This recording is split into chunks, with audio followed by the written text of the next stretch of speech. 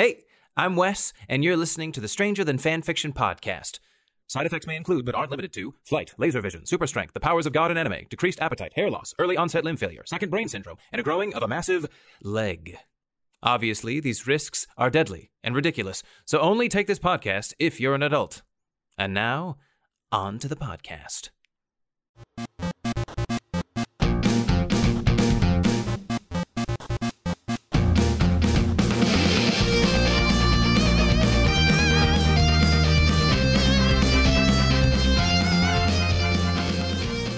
Captain Brown Pants. Yeah, like his so he's the captain of the ship, and the ship's sail. What's his ship named? The Scurvy Booty. I was gonna say the floater. Yeah. The floater. The pinched loaf. Yeah. Yeah, the prairie dog. The prairie dog. Prairie dog. That's a I good like one. the prairie dog. Yeah, Okay. yeah. So Captain Brown Pants and his fearsome sea maiden, the prairie dog. and the logo. the masthead. You know, No, yeah.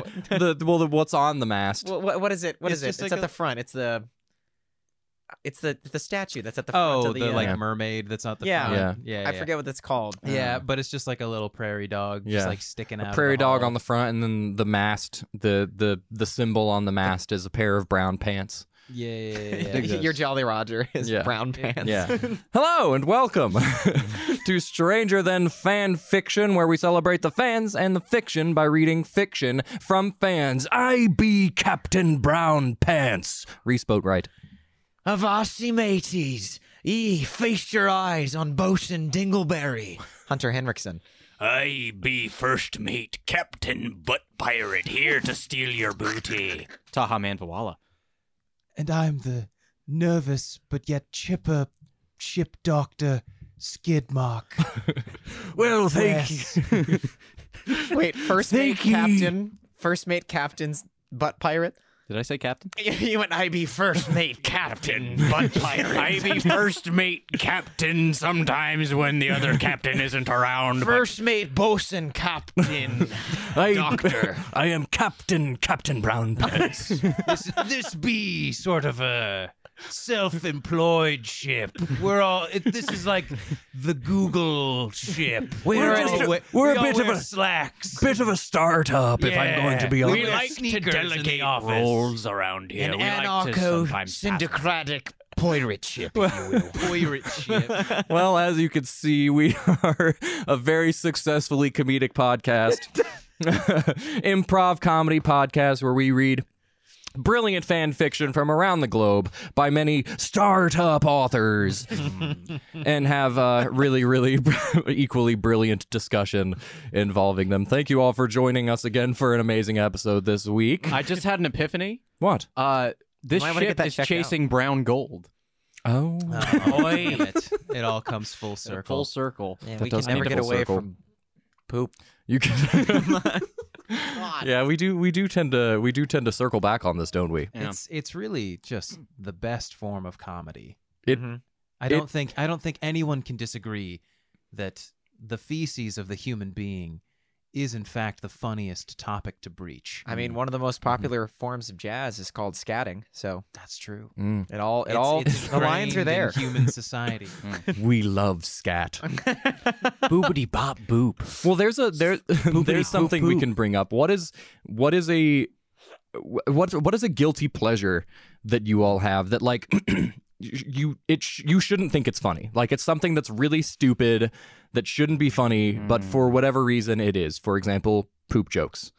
Something that is base, disgusting. Very like a middle school. But Yeah. it's never not been funny. No, well, because as we get older, it just becomes more advanced. Or maybe it gets dumber. I don't know.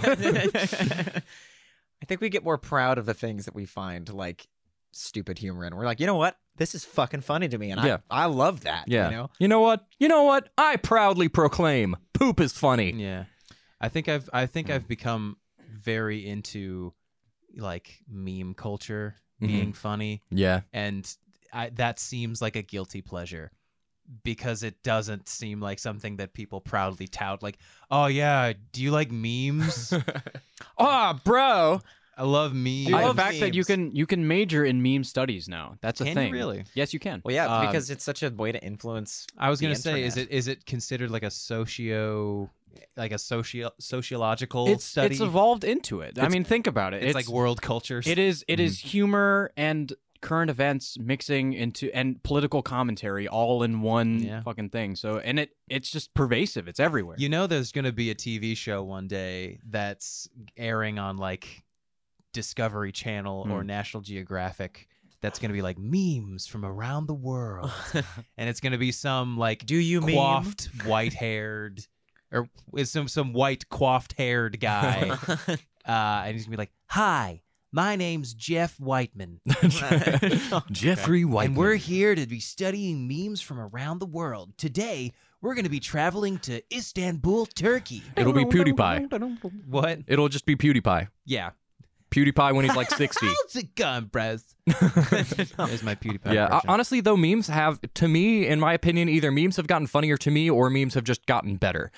Because memes have gotten really good the recently. world has gotten a little weirder, I feel like, in the last 10 years, which has led to more... Like, before we had Bad Luck Brian, you know what I mean? That's like one of the original memes where it's just like a nerdy-looking kid, and then they create a little meme format about that. But now, we have like real-life events on video that are becoming memes, like the Twisted Tea Can being the biggest one of late. Yeah. It's or the bruh sound effect. yeah.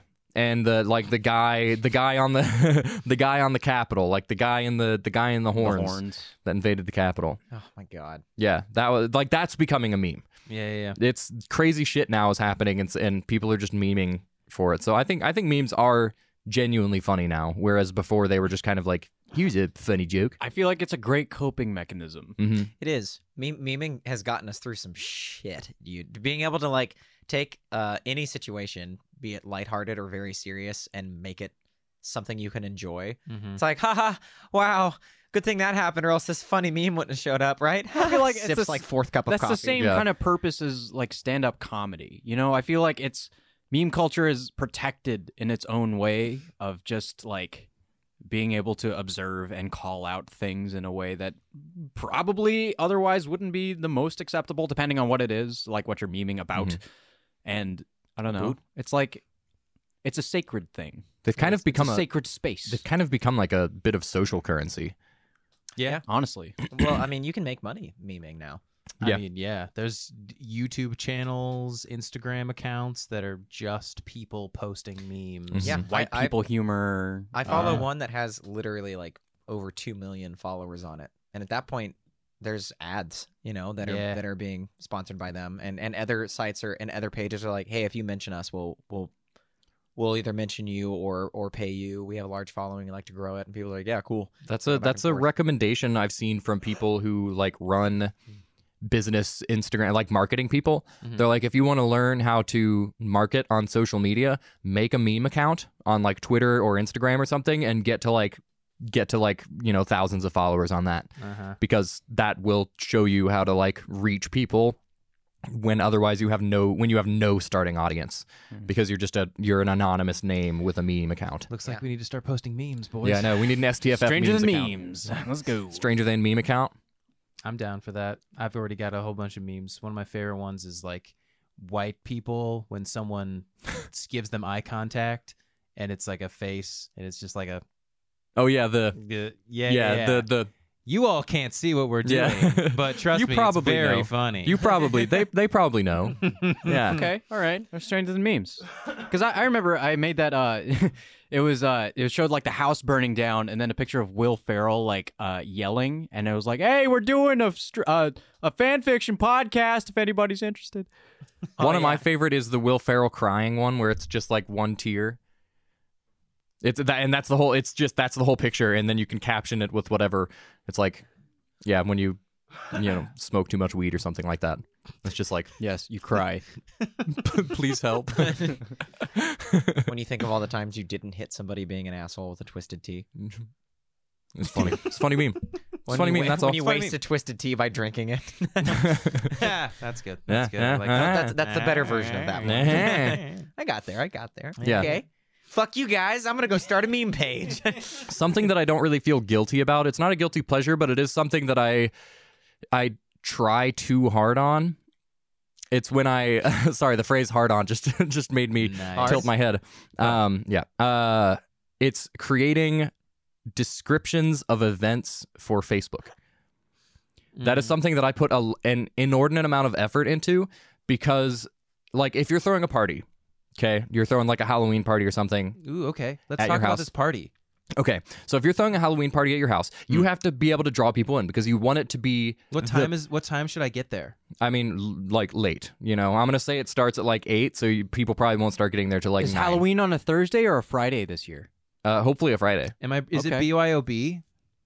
Yes, but I will also have alcohol provided. Oh. Oh, okay. Yeah. Should I bring something? Are you asking people to bring something? I mean, not for the whole party. Bring stuff for yourself, but I'll have like general things and things there. And the rule that you do to get people to come in, first come, first serve. And then people want to get there as quickly as possible so that they can get some free alcohol. Is it a costume party? It's always a costume party. Okay. But you is don't there have to wear a theme? costume. No, it's Halloween, so dress up as whatever you want.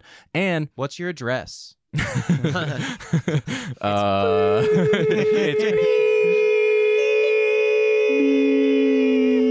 Kentucky. yeah.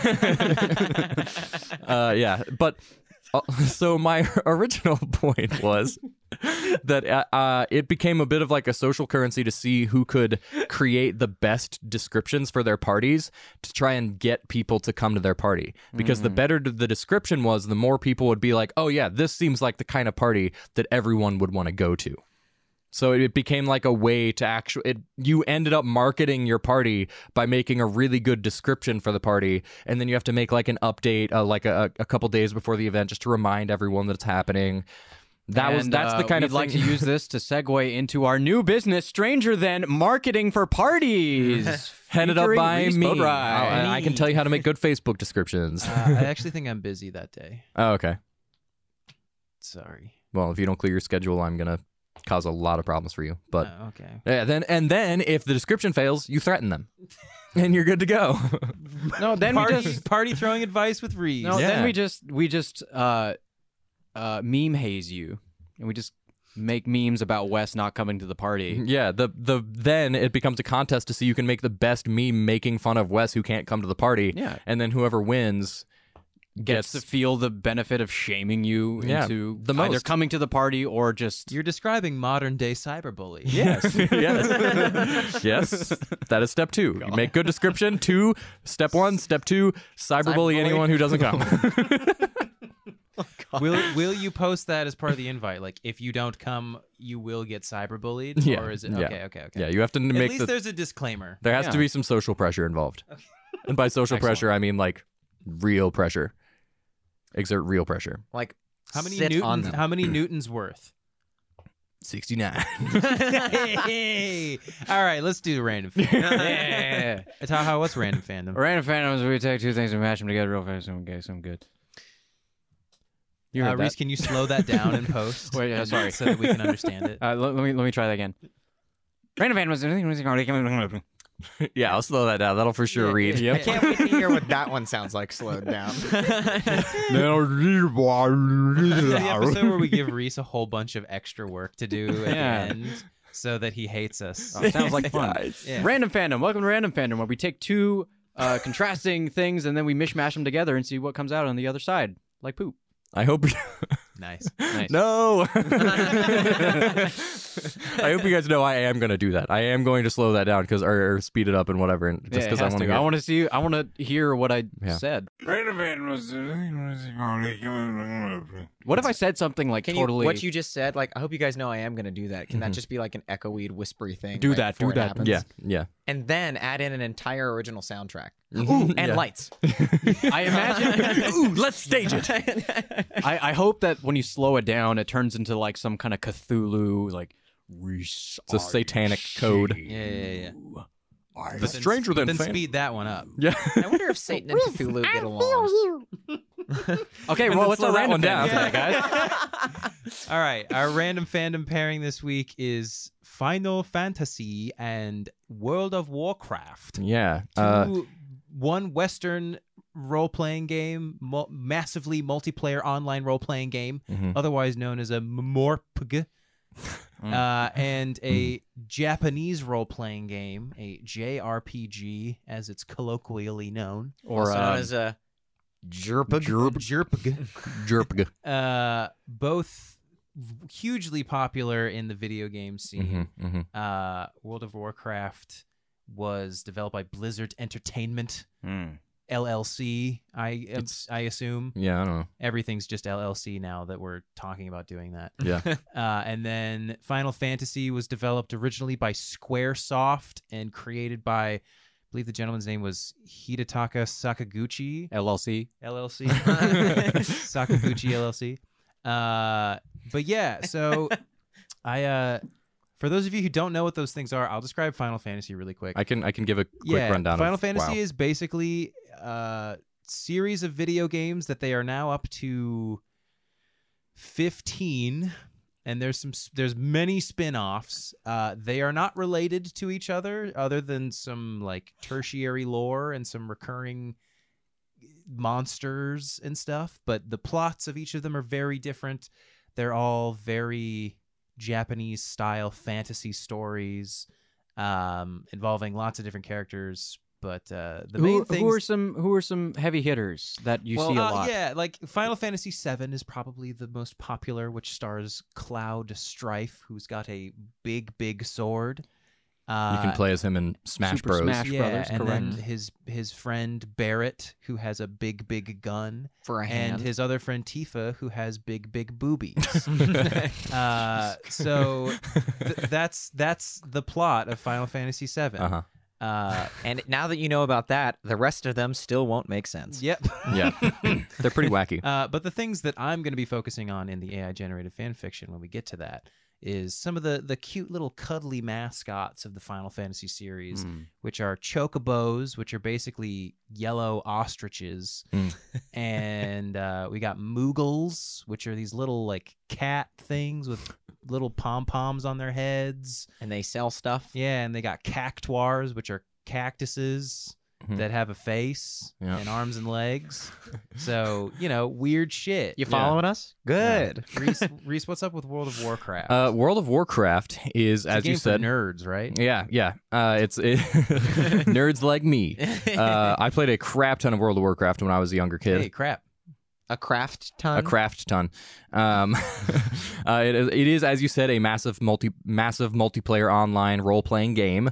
It was kind of the first of its kind. Not really. There were ones that came before it, but this was the one that really put this game type into the public eye because it just picked up so much popularity so quickly. The basic idea is that there are two different sides that are warring against one another. There is the Horde, which is like orcs, trolls, undead. They're the kind of monstrous races, but that doesn't necessarily mean they're evil. And then the Alliance, which is They're like ugly.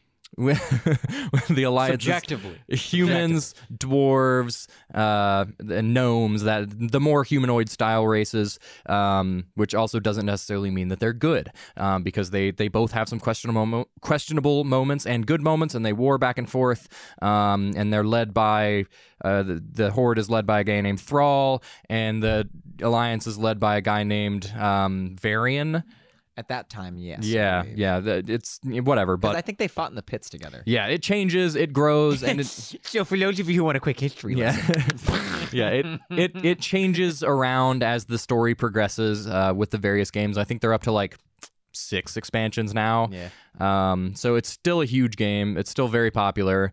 You've probably seen it on the South Park episode "Make Love, Not Warcraft." Yeah. That was that was huge. The movie that came out. Yeah. Oh, that's right. Yeah, Yeah. which saw I that. fucking loved. Yeah. But I mean, I also like Warcraft. Yeah. But let's And there get was to it. also What'd that you? Final Fantasy movie that came out a very long time ago that was just awful. I don't even remember it. Oh, Advent Children? Spirits Within. No, Oh, Spirits Within. I haven't seen that one. It's very bad. It has nothing to do with any Final Fantasy game. Like every other Final Fantasy game. Okay, so here's our AI generated fanfiction TM. This is what I wrote. Garrosh Hellscream stared wide-eyed at the large yellow bird-like creature. The tag on its collar read Chico the Chocobo. He was torn. On one hand, he knew the horde would love to taste such tender meat. On the other, the saddle upon its back looked very inviting. So that's what I wrote. Okay, Oh, okay. God. And Good. here's what the computer finished for us. Now, Chocobo, Said Garrosh. let's get something to eat. After flying high in the sky and traveling to a secluded field in the wastes, Garrosh watched the giant beast drop down from the sky onto the field. When the chocobo landed, its massive claws went to work. A large 7-foot-long cactus-like bush popped up out of the ground and upended, spilling dozens of small salted chocobo ears. The chocobo grabbed the chitinous hairs with its powerful, fleshy, spiky beak and took a mouthful of them. So, okay, well, That all makes sense. unintentionally, the AI kind of generated a cactar. Yeah, Yeah. Yeah. Wow. Without real a cactar that has eaten chocobos. Yeah, Yeah, and wow. also that's exactly what Garrosh was looking for was the meat, and we had a salted version of the snack, like a chocobo That's true. jerky. if you See, will, he you got know? to ride the Salted chocobo, chocobo. and And eat it. chocobo at the same time. He So got the best of both worlds. he got everything that he needed. The Horde is really going to excel here soon. Well, here's the I was gonna thing, say. though. If he brings back those salted chocobo ears and lets the horde taste them, are they going to crave more? And the chocobo, which at that point Garrosh would learn to love. I feel like Because I'd Garrosh imagine would it's a have to long protect journey. Chico. yeah. So chocobos are these cactus creatures, right? No, chocobos are the bird. like yellow Oh, ostriches. the bird thing. What are the cactus ones a called? cactuar. Cactuar. If you eat a cactuar, Uh-huh. are you eating vegetarian? Mm. I mean, they're cacti. So Yeah. When does it become? I As guess they- I as guess they- they must have an organ. here's a When system, does fun- it become here's a- carnivorous? Here's Yeah. a fun fact about cactuars, at least per Final Fantasy X. When they're young and just born, they move around and have little arms and legs and mouths. But as they age, they just become cactuses. Wow, what a And they horrific become existence. stationary, and there's like a field of like elder cactuars that are literally just cactuses, but yet can still kind of talk. Well, that's so why sad. like I imagine the horde starting to like harvest these things, and Yeah. at different life cycles they'd be eating they'd be carnivorous in their early stages, but then herbivores So we're at the looking later at stages. another faction joining World of Warcraft, and that is the cactuar. the Cactuar, or just the Final Fantasy creatures. Yeah, It's kind of symbolic of our own existence, isn't it? Yeah. We start out Also, Reese. having freedom, able to move around, live our lives as we please, and then as we age, We become we become cactus. stifled, stiff, living in our own small communities, able to walk and talk, but not truly able to live. And becoming much more prickly on Yes. the outside. That is very less true. receptive. And we also become more love. cactus-like in general. Look at our whiskers. Yeah. What walks Yeah. on 4 legs in the morning, I feel 2 like legs in the afternoon, and 3 in the evening. I feel like if these two Cactuses. worlds, Yes. I feel like if these two worlds really merged, Final Fantasy's corporations would come in and try to take over everything, and then Yeah. Warcraft would be maybe that would be the one thing that would unite, Alliance and the Horde unite. would be like fuck corporations, Yeah. and go and attack that. Yeah, they start putting microtransactions in the Oh, World of Warcraft no. Final Oh, Fantasy no. I can't go to my universe. auction house to get my wool cloth. That's what they bring in, microtransactions. Yeah. Oh shit. And then Garrosh and Chico team up, and they have to go to Bobby Kotick's office, the CEO of Activision Blizzard, and kick his ass. For Horde. I got a house in my loot crate. What did you get? I got coarse stone. This is bullshit. Well, that was a really great, successful merging. I thought that That's, was yeah, funny, no, actually. honestly, Oh, no, that's yeah, good. that's a hard one. I had no idea where to we go were with gonna that talk one. about? Yeah, Yeah, and it's difficult to also merge two MMOs together because Well, Final Fantasy is not an MMO. all Well, the one of time. them there is. is there I is know. There Two were of them are. same with Warcraft. Warcraft isn't always That's true. that isn't always an MMO. Yeah, Warcraft either. also has a couple.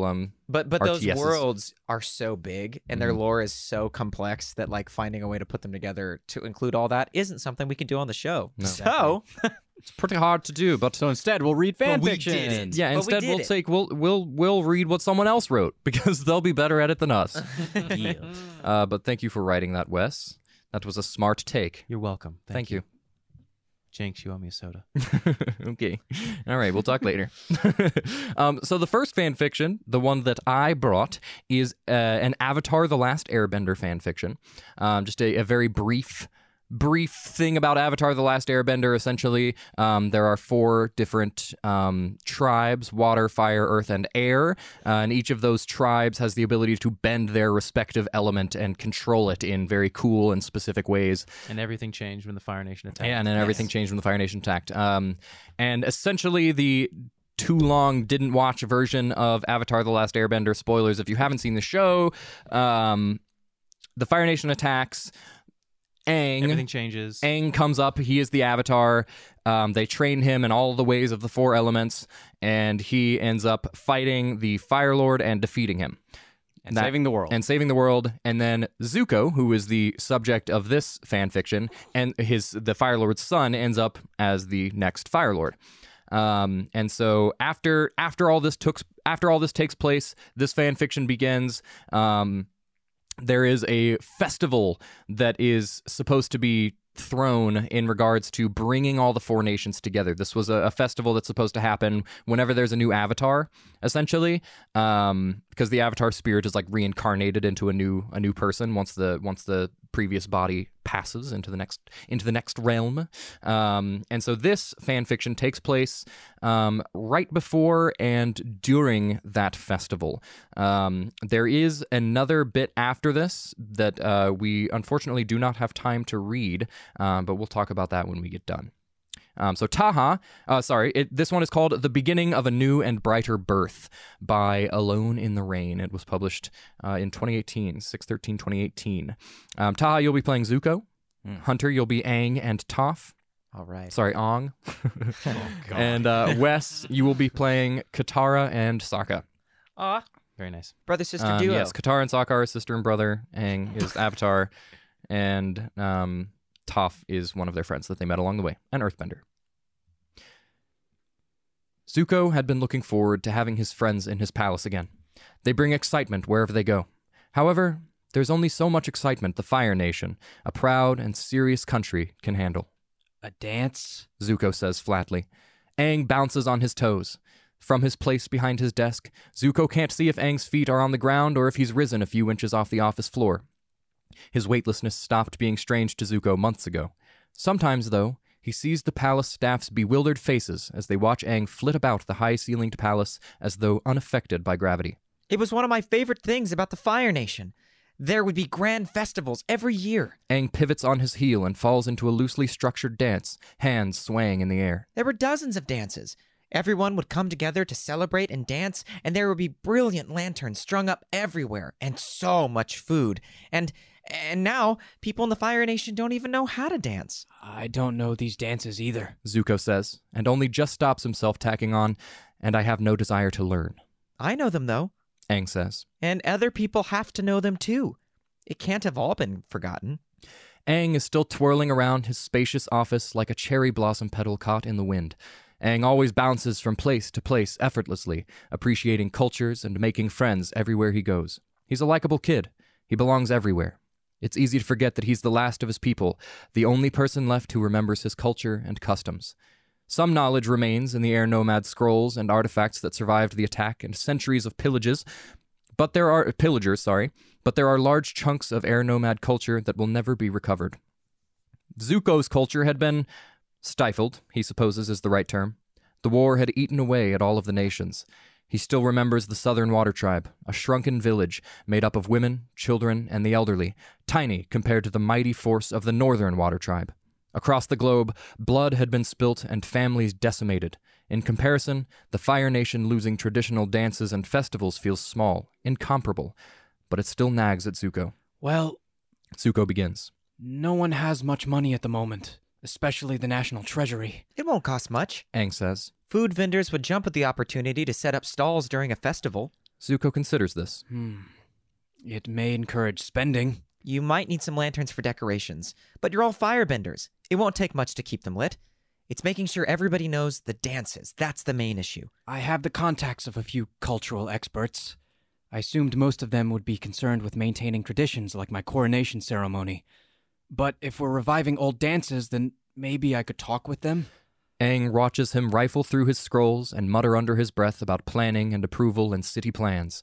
A smile blooms over his face. He jumps so high his fingers brushed the ceiling. We're having a party! Maybe. Zuko corrects. But nothing can put a damper on Aang's excitement. He dances around the office, commanding the wind with every artistic placement of his feet. We're maybe having a party! The festival begins in the late evening. Vendors have set up their stalls, musicians are strategically posted throughout the city so music can be heard wherever you go, and lanterns hang in ropes, bathing the streets in soft candlelight. There will be dancers later. Masters of the long-forgotten craft will coax people into an easy rhythm after the first dance of the evening has finished. Uncle has returned to the Fire Nation for the festival. He sets up a stall a few minutes from the city center. It's large and comfortable with canopied ceilings and low tables and lounges for customers to sit on. Tiny lights float through the air like fireflies, low enough to avoid the flammable gossamer draped along the top of the stall, but high enough to avoid the heads of passing customers. Precise firebending like this takes years to master, but Uncle manages it without even sweating. Uncle has pinched his favorite servers from the palace kitchens without telling Zuko. They all look happy to work for Uncle, serving tea and talking to customers, so Zuko doesn't nag Uncle about protocol. Uncle moves between tables to check on his customers. Everyone is flushed with warmth from the tea, from the floating lights, from the contagious energy of the festival, and they open up under Uncle's friendly attention. Uncle is in his element here. It settles something in Zuko's chest to see Uncle so at peace. Zuko meets his friends in Uncle's stall an hour after the festival begins. He has reserved a table at the back for them. Gossamer is draped over the table like a curtain, separating them from the throng of customers. Aang tells him about his Fire Nation friends that he invited to the festival. He says they'll arrive soon. Zuko isn't sure how Aang managed to make friends while hiding in enemy territory, and when Katara and Sokka pitch in to help tell the story, he's still not sure he understands. Zuko squints at the pale green tea cupped between his hands. What did Uncle put in this? It can't just be tea, because I could have sworn you just said... Katara cocks her head to the side like she thinks Zuko is especially slow. Sapphire fire, yes. Sapphire fire. Zuko repeats. Sokka rubs at his bare upper lip like he's twirling an invisible mustache. And I'm Wang Fire, her curmudgeon-y husband. We're from the colonies. Wang. Zuko says in a strangled voice. Beside him, Toph cackles and thumps at the table with her fist. Realistic Fire Nation names, right, Zuko? Katara's head is still cocked. Her expression is innocent. Zuko knows when he's being mocked. How did you all avoid being caught? Hey, our disguises were great. Sokka says. We've always been good at hiding in plain sight. You know, Zuko says. I regret my actions in Ba Sing Se, but I'm kind of relieved I didn't have to watch you four pretend to be Fire Nation citizens. It would have given me a stomach ulcer. I thought we did pretty well. Aang says. Sapphire fire? Zuko repeats again. The names were Sokka's idea. Katara says. But in this family, we stick with each other's false identities, no matter how ridiculous. Aang snickers and elbows Katara, so Zuko assumes he missed out on months' worth of outrageous aliases while he was chasing them around the globe. But really, Sapphire Fire? Was this the kind of stealth techniques that eluded him for so long? I wish Zuko could have been there. Toph says. I wanted to hear his dumb voice when he had to dress up and use whatever crazy name Sokka gave him. Hearing the Fire Nation prince address himself as Mr. Fire? Priceless. Sokka continues stroking his invisible mustache before snapping his fingers and pointing at Zuko. I got it. Phoenix Fire. Kuzan's older brother, my eldest son. Badass. Toph says. Son, Zuko says. I'm older than you. Hey, watch your tone, young man. I will take you over my knee if I have to. Katara places a hand on Sokka's shoulder. Wang, be patient with the boy. You know he's sensitive. Toph chokes on her laughter, bent almost in double. Aang's lips are pressed together, trying to stop himself from laughing in Zuko's face, since he is apparently the only decent friend at the table. He's turning faintly blue from lack of air. Zuko is glad they're not out in the open, so his people don't have to watch their Fire Lord being laughed at. Please stop pretending to be my parents. Zuko says. It's so wrong. Sokka turns to Katara and shakes his head. Our boy is so disrespectful. We should have drowned him in the well when we had the chance. I take it back. You sound just like my dad. Zuko runs a hand through his hair and laughs. Although he'd probably say something about giving the drowning thing another shot if I didn't improve. I mean, Azula actually did try a few times. And Ozai liked to watch and give her pointers about how to hold me down, so props for accuracy. He laughs, but then breaks off awkwardly when he realizes none of the others are laughing with him. Let's move on from that before I start crying. Sokka says loudly, and from the tight set to his jaw, Zuko thinks he might actually just start crying if he thinks too hard about what Zuko just said. Did Azula actually try and... Aang says, like the idea is so incomprehensible he can barely put it into words. Zuko fiddles with his cup. We had a lot of ponds and fountains around the palace. Azula got bored easily. And Ozai stood there and encouraged? Katara cuts herself off. Zuko clears his throat. I shouldn't have brought it up. Sorry if I made you guys uncomfortable. That's okay. Aang says. A stifling silence hangs over them. You know, Katara says abruptly. Sokka actually glued the mustache and beard to his face for the disguise. The subject change is unsubtle, but Zuko appreciates it nonetheless. Oh? Yeah. Yeah, it was stuck to him for 3 days. Katara! Sokka squawks. The image of Sokka going about his day with a fake beard glued to his face pops into Zuko's head, and he laughs, so suddenly that tea gets sucked into his lungs. The tense atmosphere fizzles away. Oh, man. I like this. Aww. It's really, really wholesome. Friendship. It It's was written very well in terms of like it really captures an episode. Yeah, it is. The whole thing is written incredibly well, and it was very, very difficult for me to choose a section of it to put in. I really wanted to use that bit of them having tea and messing with each other and teasing Zuko and all that stuff. The part I wanted to discuss shortly after that, the part that I also really wanted to put in was the actual dance, because it is beautifully narrated, and then Zuko has a very tender moment with Uncle to end things off, Uncle Iroh, at the end to top things off, and it's just gorgeous. And I had the idea, since at this point we'll have our mini episodes going, our mini-sodes going on, that we can read that last bit as one of the mini-sodes and talk about it there. So if you want to hear that, be Yeah. sure to donate and subscribe to our Patreon, Yeah, where just- you'll have access to those mini episodes and more. Yeah, and because it's really a beautiful bit, and I really wanted to do it, but I feel like for this format, the conversational part worked out better. But yeah, so this is just beautifully written, in my opinion, and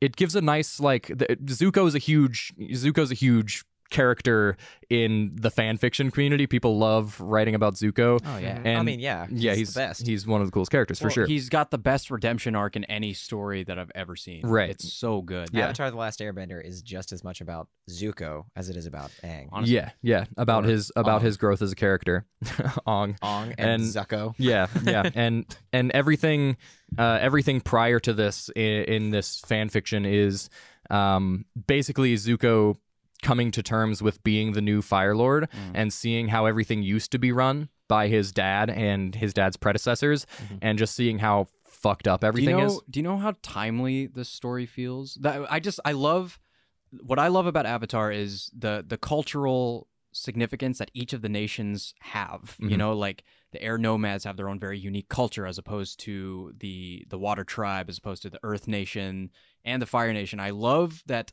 the narrative of this story post-war, because there was a war happening all of this time that Aang was gone until he defeats the Fire Lord. It's a reclamation of the culture that was lost.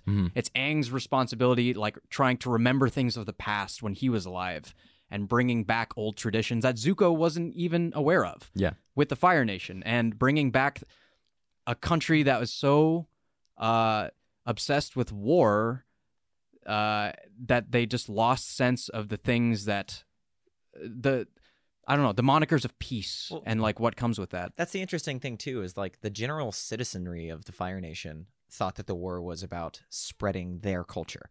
Like a lot of them didn't know And then what was they happening. realized that they didn't even have one. But then anymore. everything changed when they realized that the Fire Fire Nation Nation had attacked. Exactly. But yeah, no, it's I feel like I watched Chernobyl recently, and one of the big problems in that was that like at that time the USSR was like, we can't do anything wrong, so they never wanted to admit a mistake. Yeah. And there was this like air of perfectionism, and I feel like the same thing kind of happened with the Fire Nation. They were like, we are the cultural mecca of the world. We have the best things. Yeah. And perfectionism became kind of the cornerstone of their teaching and whatnot. And in doing so, a lot of the culture and the art and all that started to fade out, which is really fucking sad. It's interesting thinking on it from comparing it to our own world sometimes, because this idea of the world in Avatar at this point is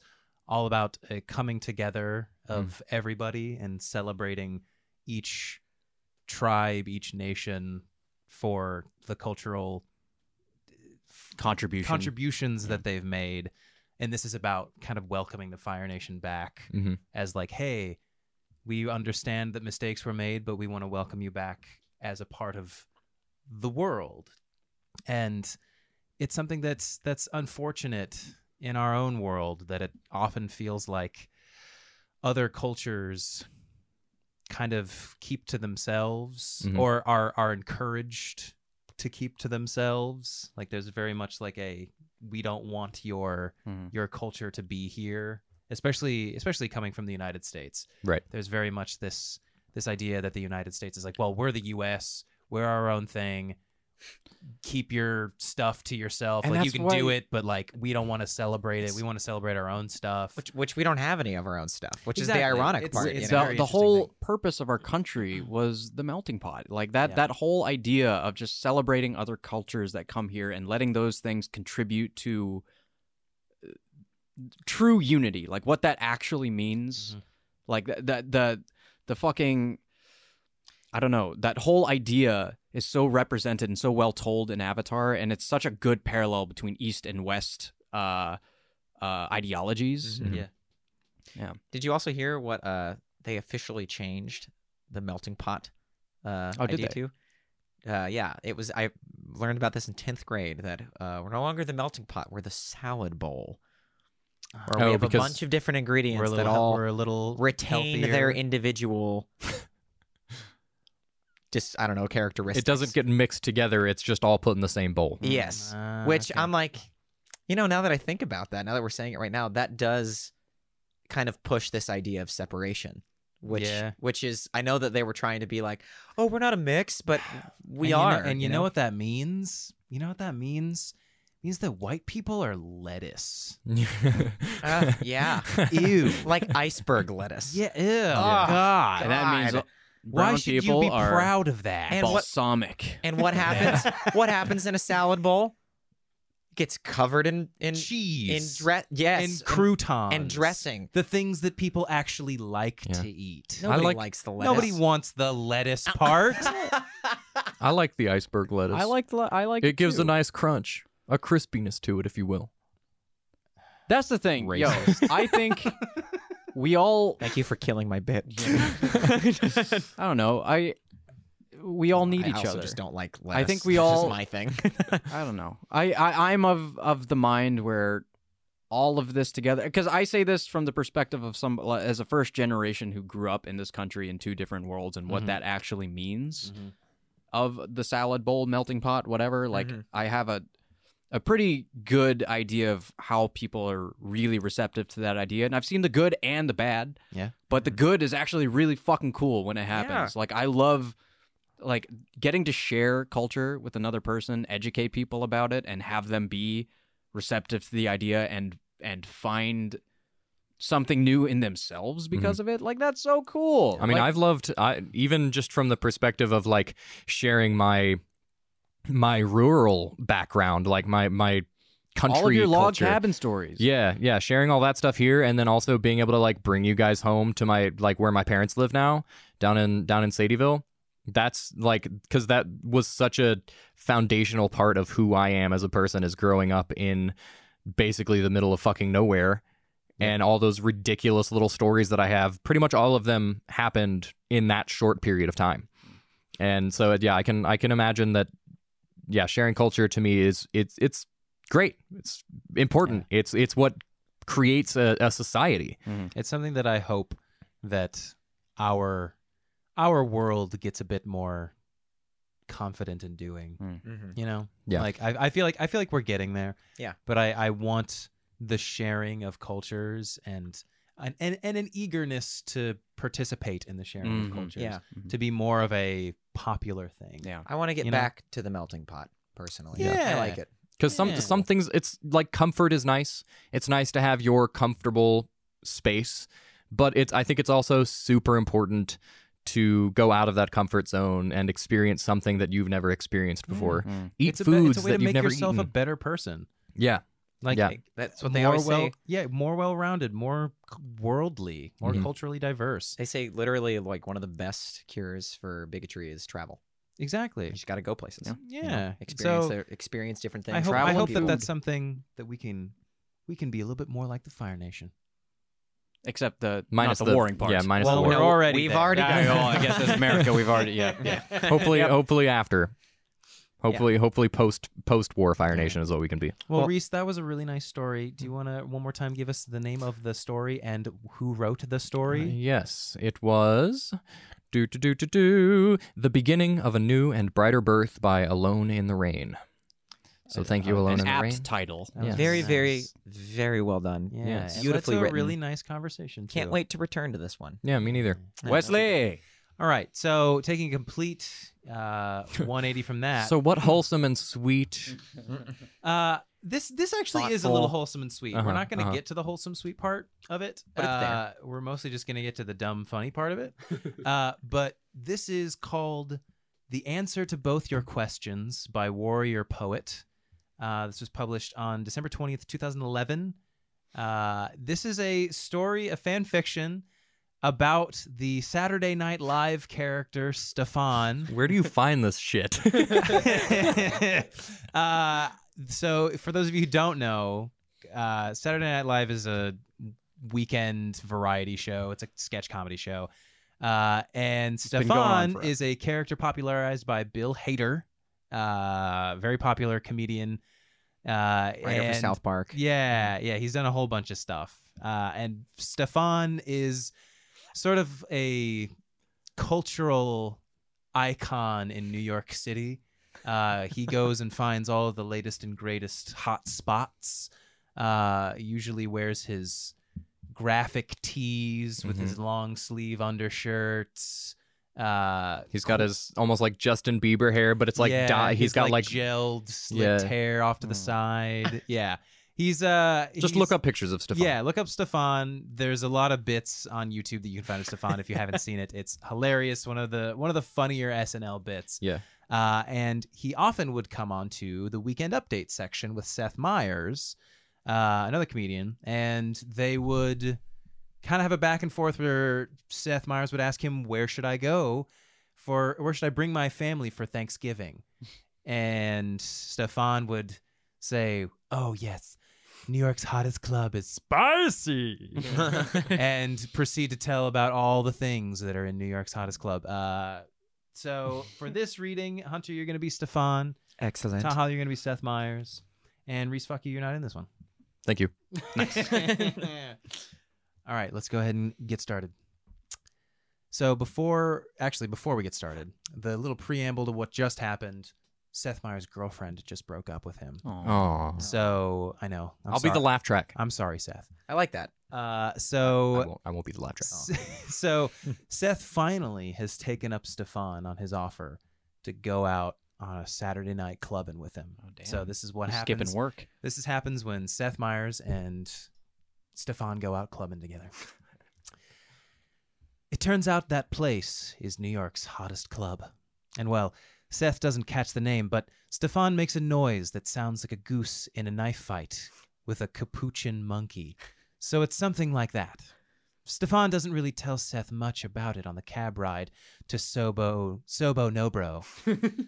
For once, he holds back on the details, only saying, There are some things that even I can't describe, Seth Meyers. with a satisfied little smile and his eyes wandering over Seth's body. Seth doesn't know what to make of that. He looks out the window and tries to figure out exactly where he is and why he's never heard of this neighborhood before, when suddenly the cab jolts to a stop, and a man wearing a torn burlap sack bangs a polka-dotted bag on the hood of the cab, his matted hair flying in clumps around his red, raging face. Sobo no bro, hobo. Stefan explains.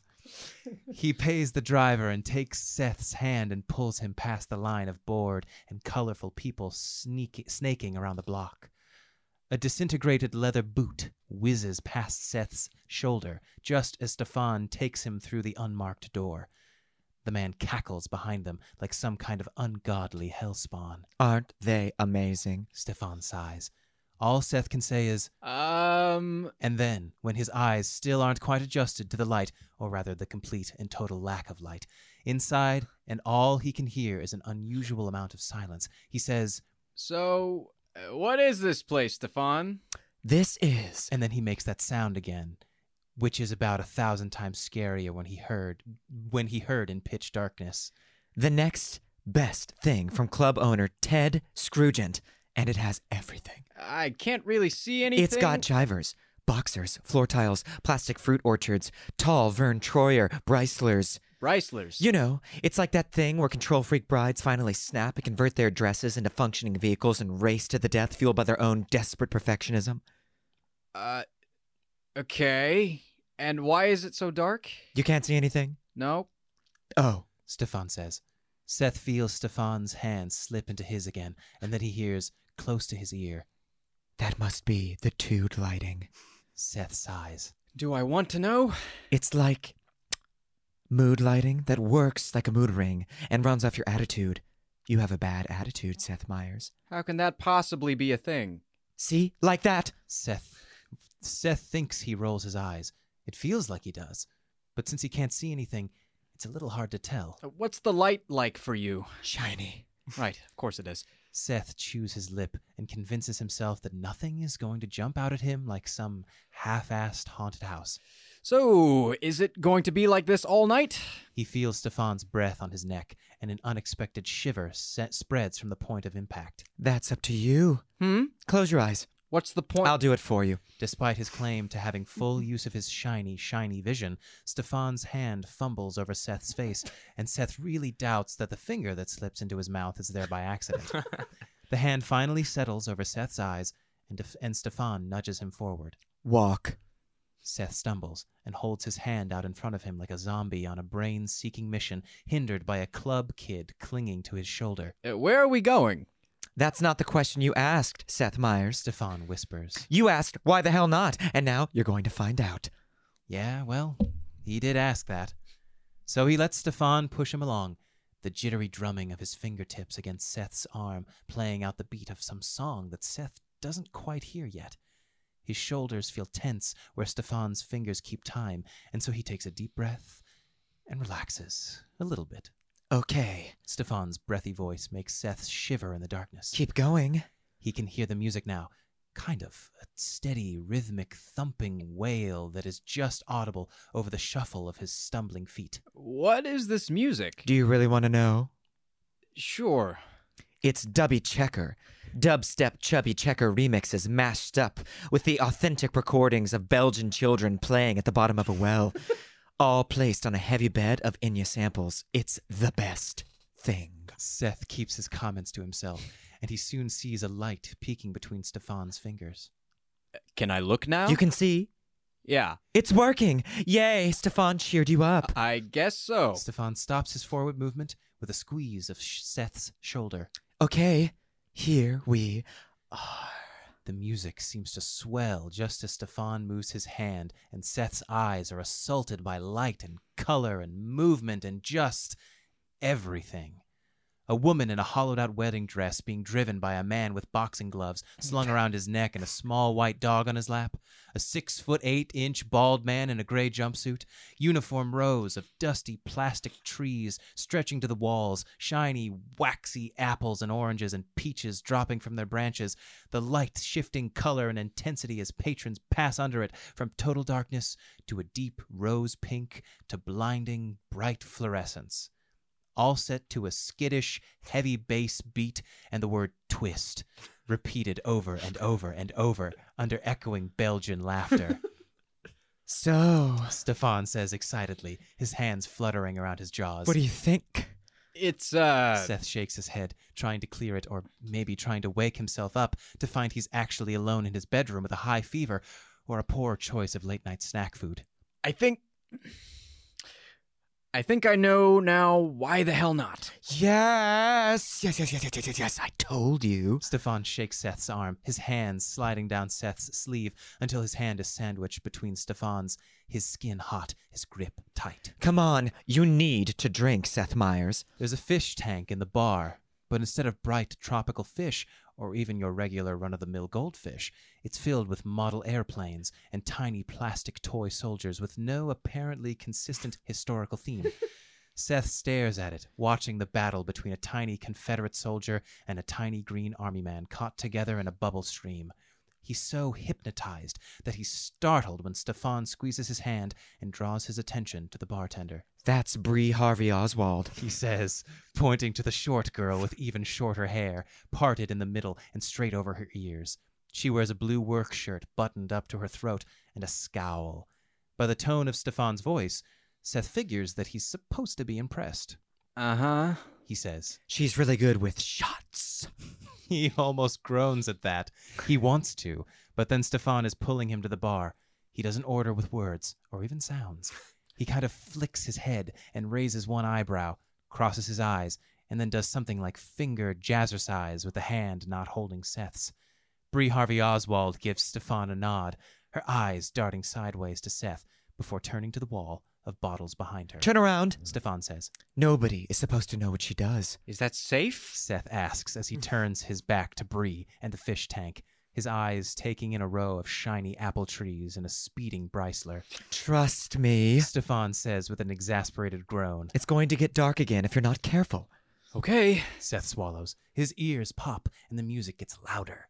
He squints into the light and looks over at Stefan, who is looking back at him with wide eyes and a mysterious little smile. This is fun. I'm going to have fun. You are. Stefan covers his smile with his hands, but Seth can still see it. It's catching. He smiles too. Bree clears her throat behind them and slams 2 shot glasses filled with something red and orange on the bar. Seth does the shot. It tastes like cinnamon and pennies. The room spins a little bit. The apple trees and the orange trees and tall Vern Troyer all merging together. It feels like his bones are made of air. He does another shot. Stefan keeps holding his hand. And that's the end of this little segment of the story. There's a little bit more that happens after this, but it's a lot of the same kind of Stefan and Seth Meyers getting into hijinks. What a wild fucking ride. Crazy. I love it. Chrysler. So really quick, I just want to say to Warrior Poet, if these are all your original bits, very funny. Yeah. Very, Incredible. very good. I'm going to operate under the assumption that they are, because when I looked up these particular bits, I couldn't find anything.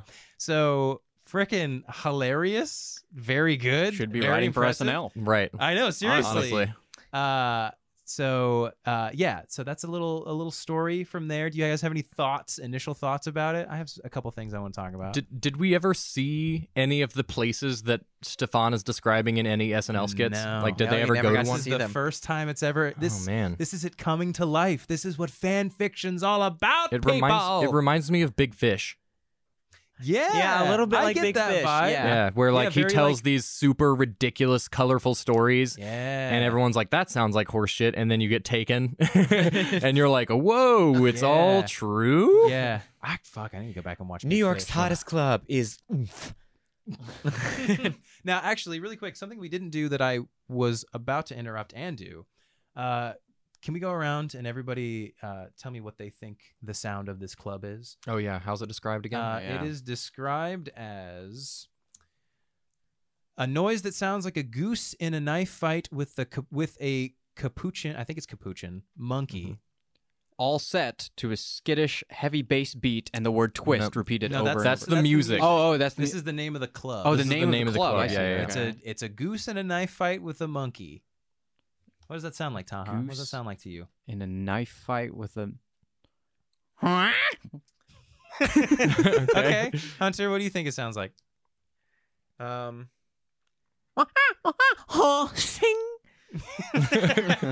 So New York's hottest club is that? Is that? Okay, Reese, New York's hottest club is.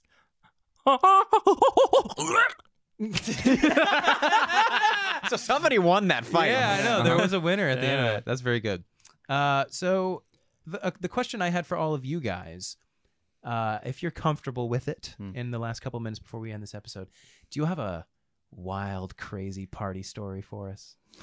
just like a that you'd feel comfortable sharing, of course, but just like a wild, drunken frenzy that you had once. I do. Okay, great. Hunter, give us your wild, crazy party story. You guys want me to go first? I mean, you have it. Fucking go for it. So let's set the stage. It's my freshman year. I just started drinking several months before this, so I was still very new to it. And shots were also something that I had not exactly experienced. So on my second or third party where I had done shots, the second or third time I'd ever done shots, I got to such a lovely set of drunken stupor where everybody around me was just my favorite person. I was going around and kissing all of these people on the cheeks. Just the cheeks. Nothing else happened. Which cheeks? Just the left cheek, I believe, for most people. Or Top maybe or bottom left? Top or bottom cheek? Oh, no. Face cheek. Top cheek. Top cheek. Top Top left cheek. Excuse me, can you bend out? Turn around and bend over. Let me for kiss your cheeks. Mwah.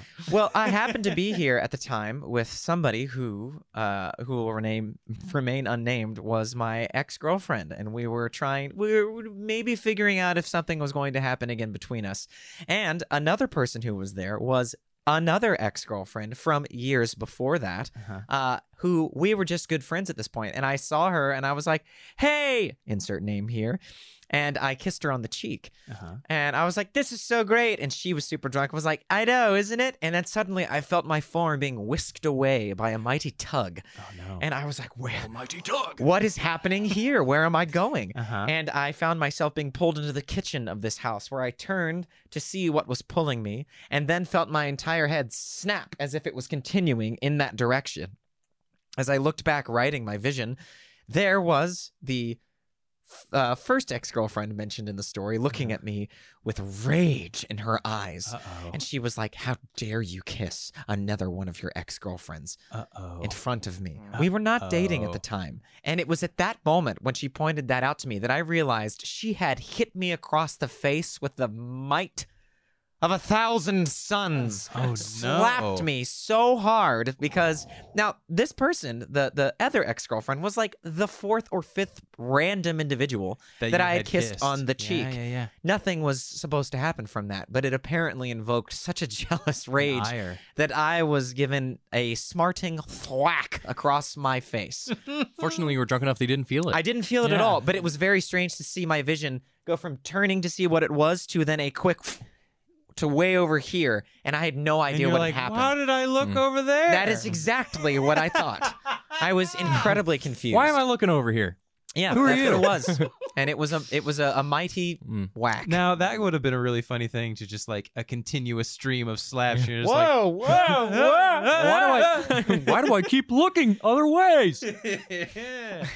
Very nice, very nice. Anybody else have a little fun story to share with us?